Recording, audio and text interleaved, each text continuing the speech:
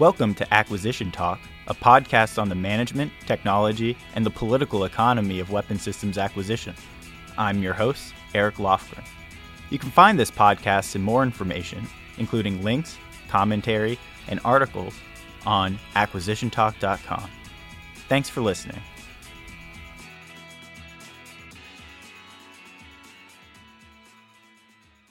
I'm happy to have with me today Bruce Cameron. He's the director of the System Architecture Lab at Massachusetts Institute of Technology. Bruce also co-founded a consulting firm, Technology Strategy Partners, where he has worked with many of the leading firms in tech, aerospace, logistics, and consumer goods. Bruce, thanks for joining me on Acquisition Talk. My pleasure. So can you give us an overview of your program there at the Systems Architecture Lab? What kind of problems do you work on? Sure. So we're a research group at MIT that is primarily focused on product development. And specifically within the product development field, we're interested in questions about how do people make decisions early in the design phase. So there's lots and lots of evidence that there's tremendous opportunity, there's tremendous leverage that happens with front-end design. Things like, are we going to make this a rear-wheel drive or a front-wheel drive car? Are we going to have this algorithm run in real time or in near real time? These are sort of categorical decisions that happen early in the design process. We're sort of interested in how do people make these. There's a bunch of research that suggests that we use heuristics. We don't particularly spend time on these decisions relative to their importance in terms of overall performance, and so we study a lot of historical programs to try and understand what has worked in the past and what could work in the future. From a domain perspective, I'm an aerospace engineer by training, as are many of the people who work in the lab, and so we've done a lot of work in the aerospace domain, both in sort of manned space and exploration, as well as in the sort of aerospace and defense context. But the lab has also worked across a number of different industries, among other things. The lab has done work in flight vehicle development, has done work in consumer products, has done work in heavy equipment. So we really have historically covered the waterfront, although our center of mass is sort of the aerospace industry. Well, I'm kind of glad to hear that you're actually taking a look at program histories. I think that's one of the places that historians, especially, I study a little bit of history in undergrad as well, that we tend to fall flat on. There's a lot, I think, that we can kind of learn there from history, but we tend to kind of keep moving, go on to the next program. And if we kind of look back, it's usually, well, what was the cost and schedule growth, but without really thinking about the context of what was going on.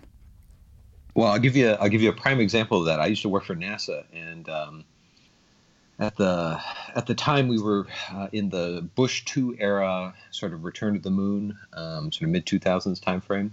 And I was consulting to them and responsible in part for setting some cost and schedule projections. And there was this new wave of probabilistic cost and schedule. So the idea that we weren't just going to give up, an immediate forecast that was, it's going to launch on this date and it's going to cost this many dollars, but we'd give a sort of a distribution around that. And yet we had sort of failed to learn from history in the sense that when you look at the distribution of cost and schedule dispersion against targets for historical NASA programs, you see that there's an enormous variation. I forget what the numbers were, but it was something on the order of 67% cost growth for a basket of NASA programs on average. And yet the variance on the forecast that we were developing was on the order of 2%, plus or minus. So those that failed to learn from history are doomed to repeat it, right? Right. Yeah, I remember Andy Prince over there at NASA has had a few pretty good papers showing about cost growth in NASA and how the S-curve of probabilistic cost outcomes at the outset of the program wasn't even like 100th percentile, was still lower than the 0th percentile close to when the project was finishing. So that there was huge growth there. And you're showing that these probabilistic measures of cost growth weren't really capturing the tail. Yeah. So we often hear about a trend towards open architecture. Can you describe what that means, and how is it manifesting in the Department of Defense versus the commercial industry? This is a great question. Clearly a buzzword. I think this is a term that is used Hopefully, more often than it is used descriptively. I.e., we hope to have an open architecture in the future rather than this constitutes an open architecture versus that constitutes a closed architecture. Number of times that you see people actually refer to this as a closed architecture is actually very rare, suggesting that there's some bias inherent in this term. So I think there's a couple of ways to define this. One way to think about this is whether there's more than one contributor to the architecture. So you could think about this as, do we have potentially two primes that are building important pieces of this architecture? As one way to define it. Some people also define open as an unbounded potential list of contributors. So when you think about open architectures that exist in tools on the internet, for example, Linux, the GNU processing software, et cetera, that's an unbounded potential list of contributors, right? We have people from all over the world who are writing code in a sort of copyleft environment. So there's quite a variety of definitions, but I think the usage in aerospace and defense is often used from a government perspective to mean that we could recompete subsections of the architecture without being locked in to an existing vendor, which is a much narrower usage of the term than I think you would hear more broadly in computer science or in use in the sort of on the broader internet. Yeah, I wanted to ask you about the lock-in problem, particularly in intellectual property. What kinds of architectures can protect the DoD against lock-in? Well, that's a prescriptive question, right? What could we do in the future? We are as much interested in the descriptive side of that as to where have people gotten locked in the past, as we are in a set of prescriptions. Unfortunately, I think from a research perspective, there's too many prescriptions and not enough description in a lot of areas around acquisition and around product development. So I'll give you my descriptive version of the problem first before we get into the prescriptive side. The question of lock-in is as old as government acquisitions, right? This is the idea that I cannot go to a suite of vendors, I cannot get multiple bids because something about the nature of the technology that I'm buying or the nature of the contract means that I'm sort of forced to come back to one person or one entity. And that's similar to the idea of a monopoly, but usually refers to sort of some past technology that we acquired and would like to make changes to, or some past contract that we had that we would like to grow in scope. So with that in mind, we've done a little bit of research, and by we, I mean myself and Chris Berardi, with Chris Berardi doing the lion's share of the work when he was doing his PhD at MIT a couple of years ago, on what is the rate at which people are locked in, how might we measure lock-in, and what if any technical measures might correlate with people's understanding of whether they're locked in or not. And essentially what we got out of this was that when you're looking specifically at computer code, there are actually pretty good ways to understand whether you're locked in or not. It was surprisingly descriptive in terms of the structure of the code tells you a lot about your relative ability to carve a portion of the code out and recompete it. And we didn't study hardware programs in this context, but what we found was essentially programs that had relatively modular architectures, and I'll define that term in a moment, tended to avoid lock-in versus programs that had, for lack of a better word, hairball architectures, code that was intimately connected to all other pieces of the code, tended to display more lock-in behavior. That term modular architecture gets thrown around a lot. I think it's so broad in use as to almost mean nothing. In this case, what we meant was computer code that has relatively few Parameters pass back and forth between external pieces of code and the code as defined by a set of boundaries. So if you were looking at a diagram of this, it would look like a series of blocks with relatively few lines between them, rather than a whole bunch of blocks with a mess of spaghetti lines between them, if that makes sense. Yeah, it seemed to me that, at least in the Department of Defense, whenever we talk about joint programs, they're usually trying to satisfy multiple missions with a single flexible platform. And then that platform often requires component designs that are completely unique to it. So that kind of reminds me of where you kind of get this lock-in problem if you're designing components or code that is completely purpose-built towards a single platform. A different way of achieving commonality is to independently develop a set of components with standard interfaces and rapidly recombine them into single mission systems. What do you think about this distinction between commonality across missions and commonality of components? So I have a pretty hardline view on that, not politically speaking, but definitely definitionally. So for me, commonality of parts or code is a measurable thing. On the Joint Strike Fighter, they published a set of metrics that said the following parts are used identically between these two variants, or these following parts of the code are used identically between two of the variants. That's a definition that can be exact.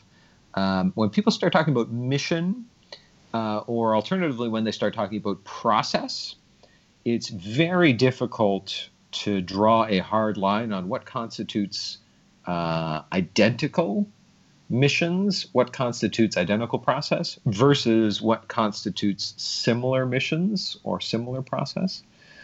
And that has tons and tons of implications for how we manage programs and manage acquisitions. We had done a large study of essentially joint programs, which was called the MIT Commonality Study over time. It was actually funded by the government. It was funded by NASA originally, and looked at 32 different companies and agencies over the course of 8 years to try and identify sort of what are the practices that seem to stand people in good stead for this type of programs. I think the Joint Strike Fighter program is a fascinating case study. It was known that was a troubled program at the time that we began the MIT Commonality Study, and yet a lot of the output of the study was actually, in some sense, a positive framing of the Joint Strike Fighter program. Among other things, what we found was that the divergence the JSF program has seen, i.e., movement from a target of 80 to 90% part sharing to achievement levels in the sort of 20 and 30% range, is not a unique failure of that program, but is in fact a commonly displayed behavior in many joint programs, and also out in industry in many attempts at commonality. We find this same behavior. So our interest in that was, what can you do about it?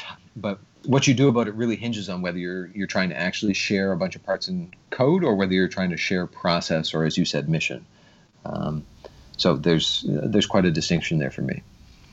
Do you think part of that was because they prematurely tried to pursue commonality between those variants on the F-35?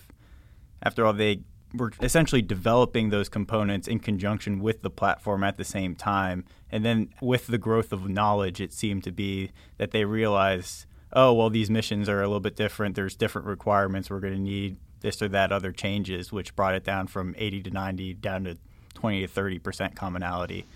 How do you think about that incremental kind of stepping towards commonality from the bottom up versus planning it from the top down ahead of time and then trying to reach that goal? Mm-hmm. Well, it turns out there's failure modes on both ends of that spectrum. So on the one end of the spectrum, you have the idea of let's develop common parts or code in line with an existing program, which is the reality of what happened with the Joint Strike Fighter, right? It wasn't like there was a set of parts that were sort of pre-developed, and then the programs then launched and sort of grabbed those parts off the shelf and built aircraft around them.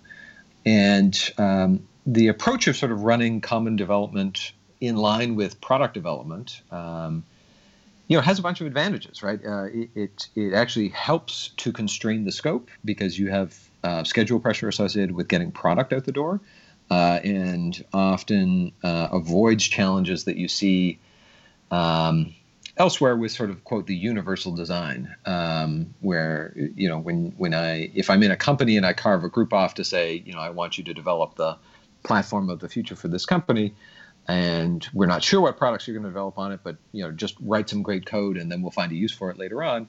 Those programs tend to last a long time. They tend to be very insulated from the market. They tend to drift in terms of sort of picking a heading and then migrating away from that heading in a commercial sense.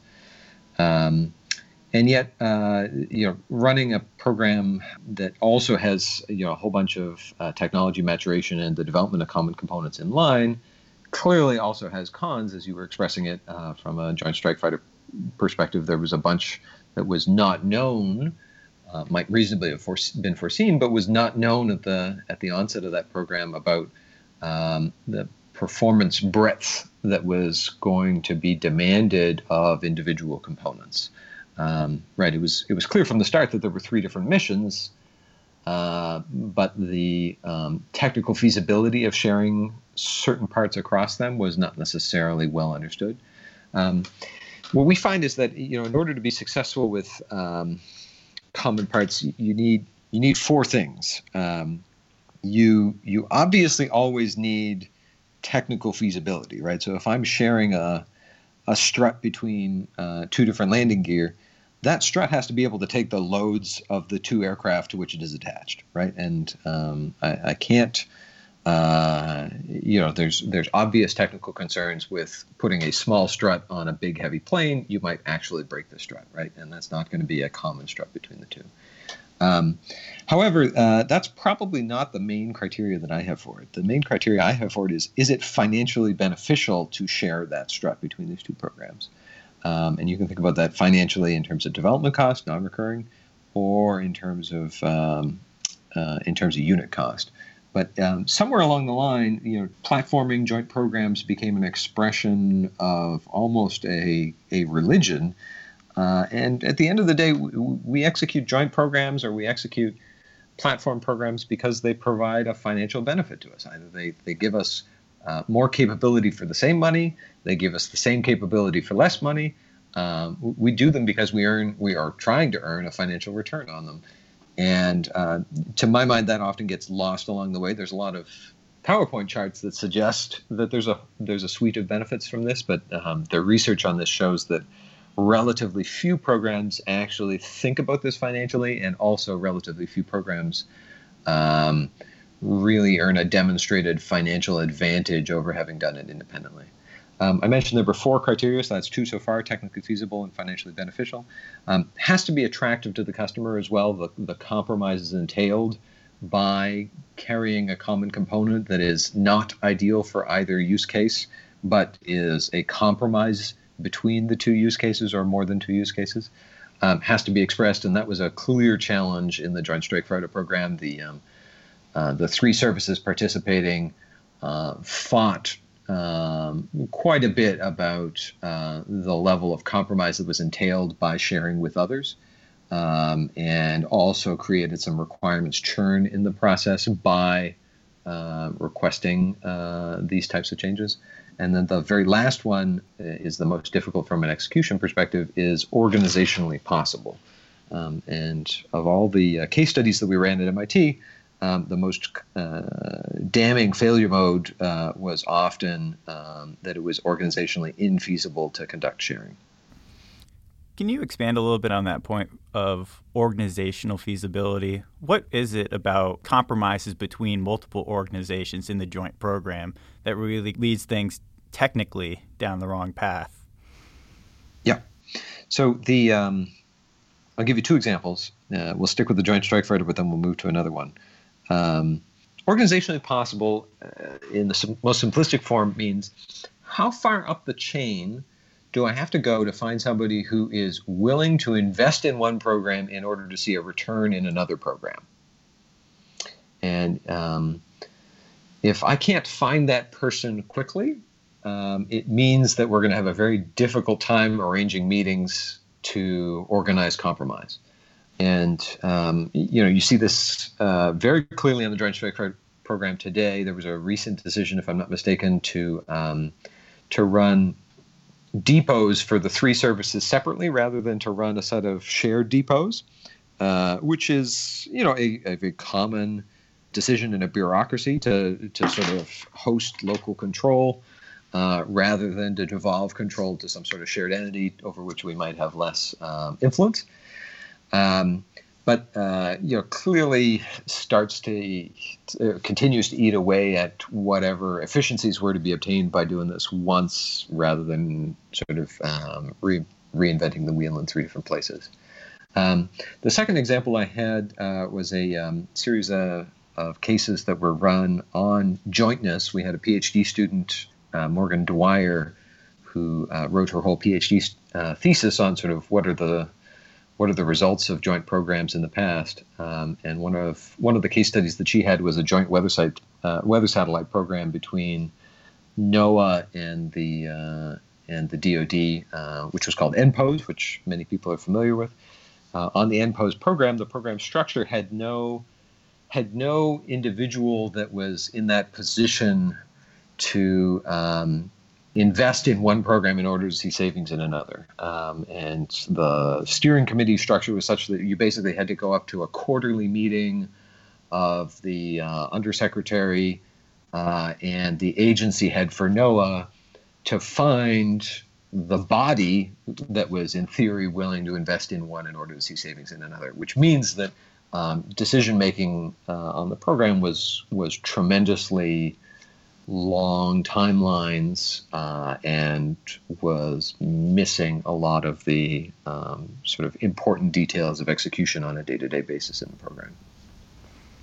Yeah, it's interesting. I interacted with Morgan Dwyer briefly over at OSD Cape when she ran a modular architecture strategic portfolio review, which had some interesting things come out of it. For the organizational part, I'm wondering, what degree is it that this ability to use funding for the benefit of another program or another organization really just kind of one of these things of, well, who has the power? If I'm starting to support another program, that potentially might mean my organization will get less funding or some kind of thing like that in the future. Do you think the ability for these organizations to justify funds has a component there? Oh, it has a tremendous amount to do with it. Here at MIT, we're very fond of this three-lens model for organizations. Organizations as machines, organizations as politics, and organizations as culture. I think a lot of us traditionally think of organizations as machines. It's a large bureaucracy, but it has a series of intended functions it's going to accomplish and has a structure that's going to enable some behavior. When you start to think about sort of organizations as politics, though, you very quickly come upon the reality that we've all experienced, that organizations are contests, right? That the incentives faced by the individuals in the organization have a lot to do with their behavior, and that's as true in the DoD as it is in every Fortune 500 company. Compounding that, you see sort of this organization as culture sort of question when we have a set of beliefs and norms about we do things differently or we do things better, that doesn't lead you to a mindset that is gonna enable a lot of sharing. So we often hear about agile development processes in the Department of Defense. But do those processes really apply when we're thinking about system architecture, or is Agile really useful just for building apps on top of a mature architecture? Yeah, great question, and lots of interest in this topic right now. Certainly, you use the term system architecture there, and I think we have to define that because I think some people use that to mean exclusively complex development programs, and other people use that in a much more functional sense, i.e. a coffee cup has a system architecture, the same way that a weather satellite has a system architecture. Our view on architecture is that it's it's a scalable idea, but it basically represents the key decisions that you make, the decisions that end up having an outsized impact on the performance of the system. And thinking about a coffee cup, if I make my coffee cup out of titanium versus if I make it out of ceramic, it's going to have a very different performance properties, and it's also going to have very different cost. So for me, that idea tends to scale pretty well. But coming back to your question about Agile, the real challenge of running Agile in a mature or particularly in a complex development area is your ability to carve off a set of parallel features that can be independently tested. And where Agile has really succeeded in the software world, we have tremendous tools to be able to essentially sort of parallelize the work, where I can grab a stream and over the course of a relatively short sprint, add functionality that is demonstrable at the system level. And by contrast, when we look at sort of complex programs, one of the real challenges is we have these emergent properties that come up as an interrelationship between a whole bunch of different components that sort of destroy our ability to parallelize it. So unfortunately, most of my experience with the word agile in the aerospace and defense world is as a byword for let's just run development programs faster. That does not imply anything truly different about the way the development program is run or about the risk posture of the firm running that development program. So is there something just inherent about aerospace and defense programs that means that they can't really be broken up into these independent pieces that can be independently tested and then recombined? Or what do you think about that? It's not only inherent to aerospace and defense. I'll be the first to say that. You see tons and tons of issues like this in automotive, in the development of the electric grid, in lots of different industries. But it is a very real phenomena in the sense that the size and complexity of the program does make it very challenging to parallelize the development, as I said earlier. Now, unfortunately, I think that reinforces a lot of beliefs in the aerospace industry.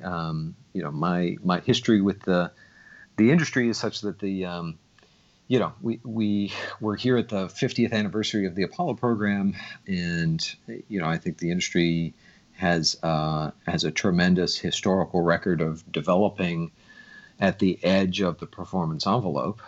And that in turn has a bunch of implications for both your risk posture, which I think in some cases we've forgotten about since the Apollo days, but also for the size of your development program.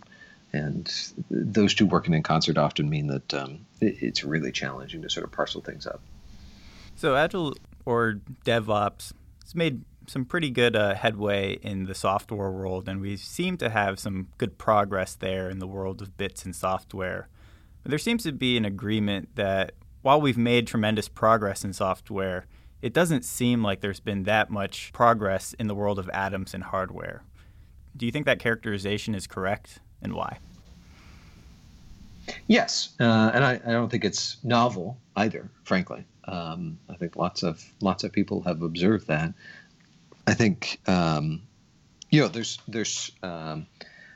there's some what you might call corner cases or exemptions to that proposition. So if you look at F1, for example, Formula One racing, you see tremendously high performing physical as well as software systems that are essentially developed in a 9-month window between seasons.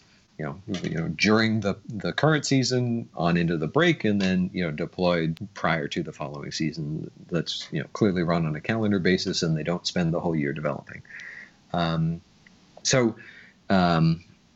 think that there's certainly some analogies to be made. Now, building a Formula One car that always has 4 wheels, that always has one engine, in modern terms, there's consideration of other electric motors that might be used. But, to first order, the architecture of that vehicle is set.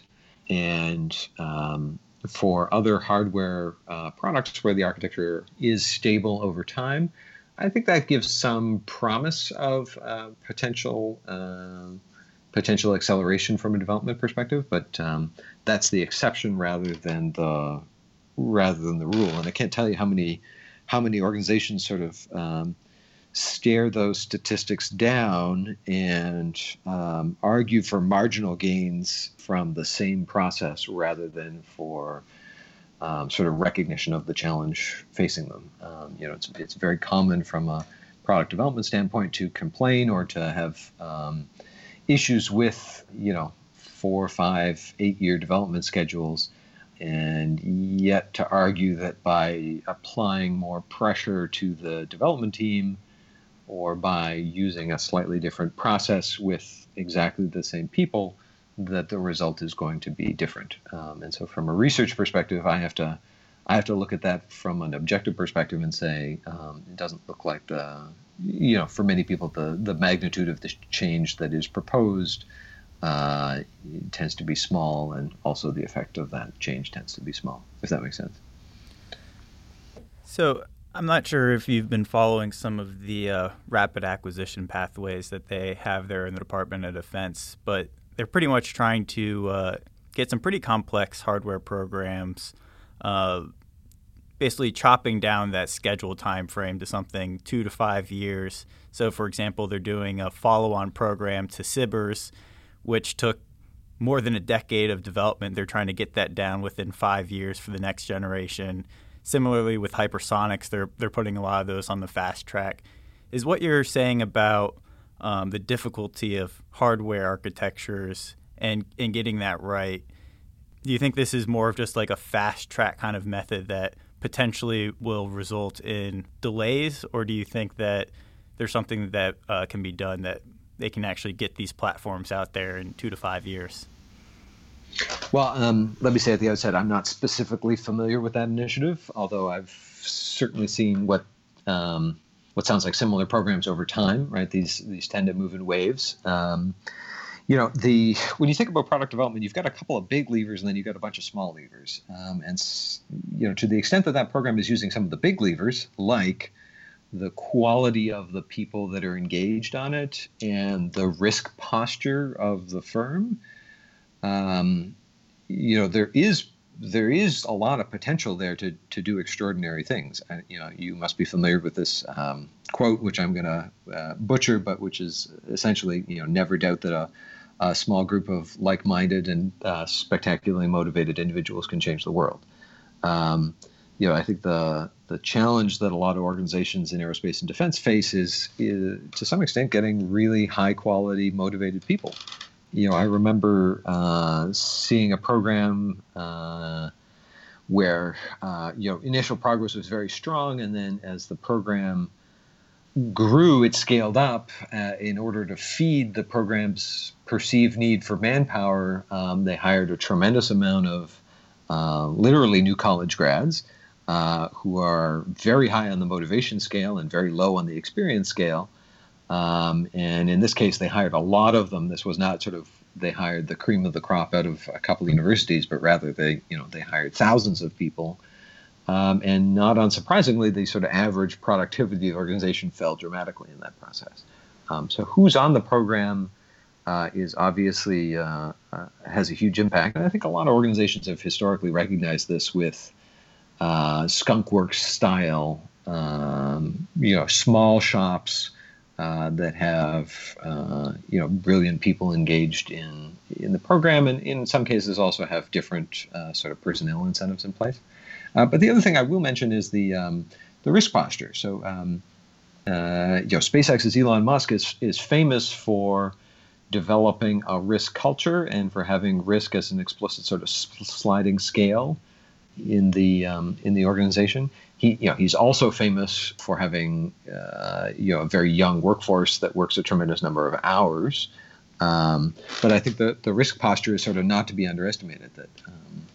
That if you are willing to fail in the development program, and if you are willing to believe that the fastest way to get things done is to fall flat in your face and then try again.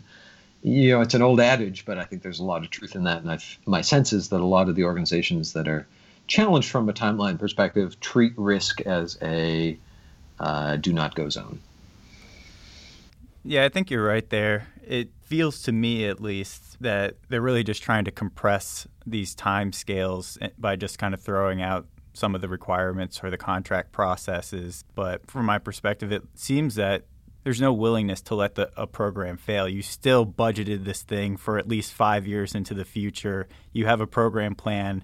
It's taken a few years just to get everyone's okay. Now that you're going, there's not that risk posture that says, hey, we can let this fail and reroute the money. You can't just reroute the money. That's going to take a reprogramming action and all that. So that disrupts a lot of bureaucratic plans and organizations and the like. Do you have anything to say about that? Well, I think the DARPA model has been obviously very successful in finding and empowering groups of people to do the opposite of what you just described. The question is just sort of how scalable is that? I would agree with the assertions you made, and there are clear counterexamples to them, but they're not widely practiced. Do you think cybersecurity has fundamentally changed anything about systems architecture? Fundamentally, no, actually. I think of cybersecurity as a classic emergent property. The idea of an emergent property is it's not traceable to the performance of one system. So when you think about, I'll give an analogy of racing car. I'm a hobbyist and love my older cars. Have a couple in the garage, and so this is an easy to hand metaphor for me. But when you think about the horsepower output of an engine, that's a fairly direct product of a couple of factors, and it's very traceable back to the engine if you're looking at it as what people in the DoD would call a figure of merit. However, if you're looking at lap time is a classic emergent property, right? It is not the product of any one subsystem. And it is not a linear combination of a couple of different efforts, but rather a whole bunch of different things have to come together, and small changes can have tremendous impact on the overall lap time. And the same thing goes for cybersecurity. Now, I am not at all a cybersecurity expert. There are lots of people at MIT who do study that. But from my perspective, cybersecurity is yet another emergent property that has become levied and is important to levy on the development of systems, where lots of different things have to come together in order to produce some reasonable forecast of a system that is robust to penetration. And similarly, small changes in approach, small changes in process, small changes in the code can have very large effects in terms of that system. Now, the trouble with emergent properties is they're difficult to predict. We rely on sort of past behavior or pattern matching in order to try and predict them. Generally speaking, we have poor simulation capability for predicting them. That's in some sense why we call them emergent properties. But whether it's changed our approach to development, or whether it's a totally different quantity to manage from other quantities that we manage in development programs, fundamentally, I say no. So as systems are becoming more and more complex over time, it seems that more and more about what we care about is in these emergent properties that you're describing.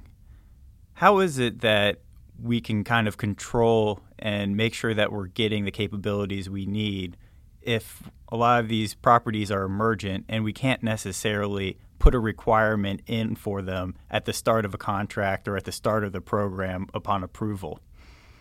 Well, classically, product development is a process of resolving conflicting constraints. And the more constraints you have, the longer it takes you to find a solution that's feasible under all of them. That's a very vast oversimplification of what people do in building new stuff, but it's a pretty enduring one. And so the way I think about it, we often term these ILIDs, robustness, reliability, maintainability, manufacturability. I would put cybersecurity in that same list, even though it doesn't end in ILID. The more we levy, the longer the program's going to take, all else being equal, because it takes time to think about, how's this going to be manufactured, what constraints does that imply about the design of the thing.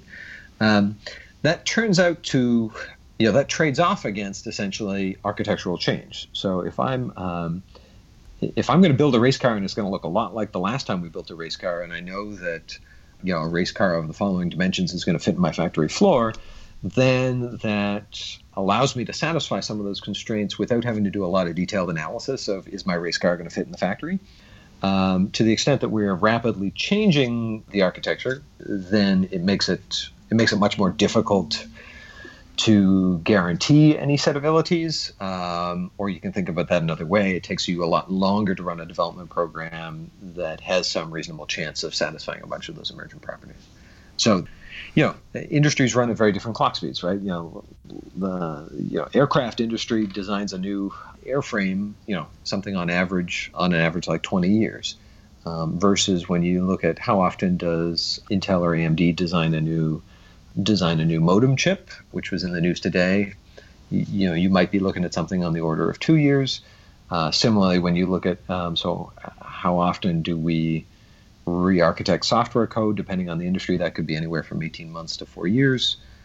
Lots of people would argue it's shorter than that. It depends on your definition of architecture. But the fact that we have some subset of industries that are moving really quickly, and everybody points at electrical engineering and software as moving the fastest today, suggests that we have less and less prediction capability about the emergent properties. I remember actually studying a development program that was in the medical device arena, where there was a set of some 50 metrics that were levied on the new program, and then there was a statement that the previous program, which had been in existence for, let's call it 15 or 20 years, that the new program had to eclipse all of the metrics and provide new functionality. And the reality is, when you develop a new program, you don't know where all the failure modes are. You don't know where all the manufacturing issues are until you start doing it. So it's wishful thinking in some cases. I think you've just described the Department of Defense's project management rules. Mm-hmm. So I'd like to shift gears here just a little bit. Recently, the Space Development Agency put out a request for information for the design of a new space architecture. What kind of advice would you give there? Yeah, I hadn't seen that when it came out, but I have it up on the screen here. This is a very broad use of the term architecture. So one of the alternative definitions of architecture, I gave mine early on, which was a set of design decisions that have outsized impact.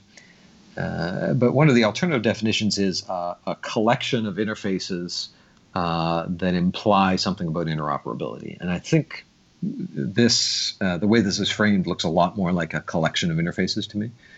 When you're talking about developing new architectures, particularly in space, I think one element that's really valuable to think about here is what are the interfaces that we're going to be strict about.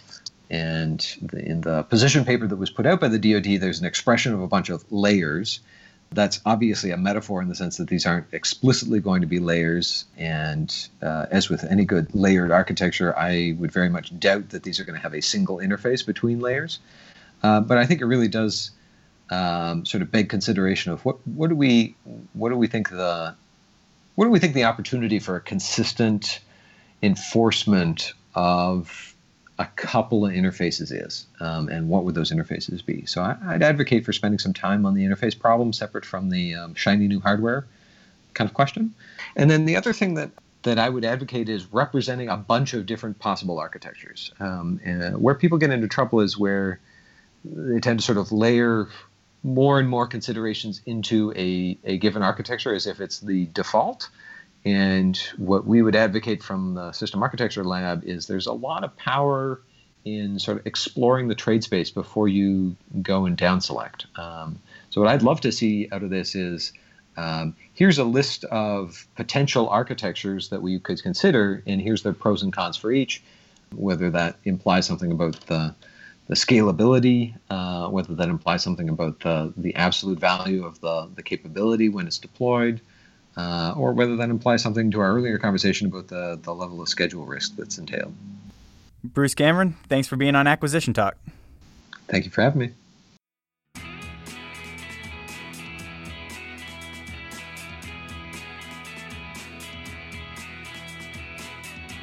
This concludes another episode of Acquisition Talk.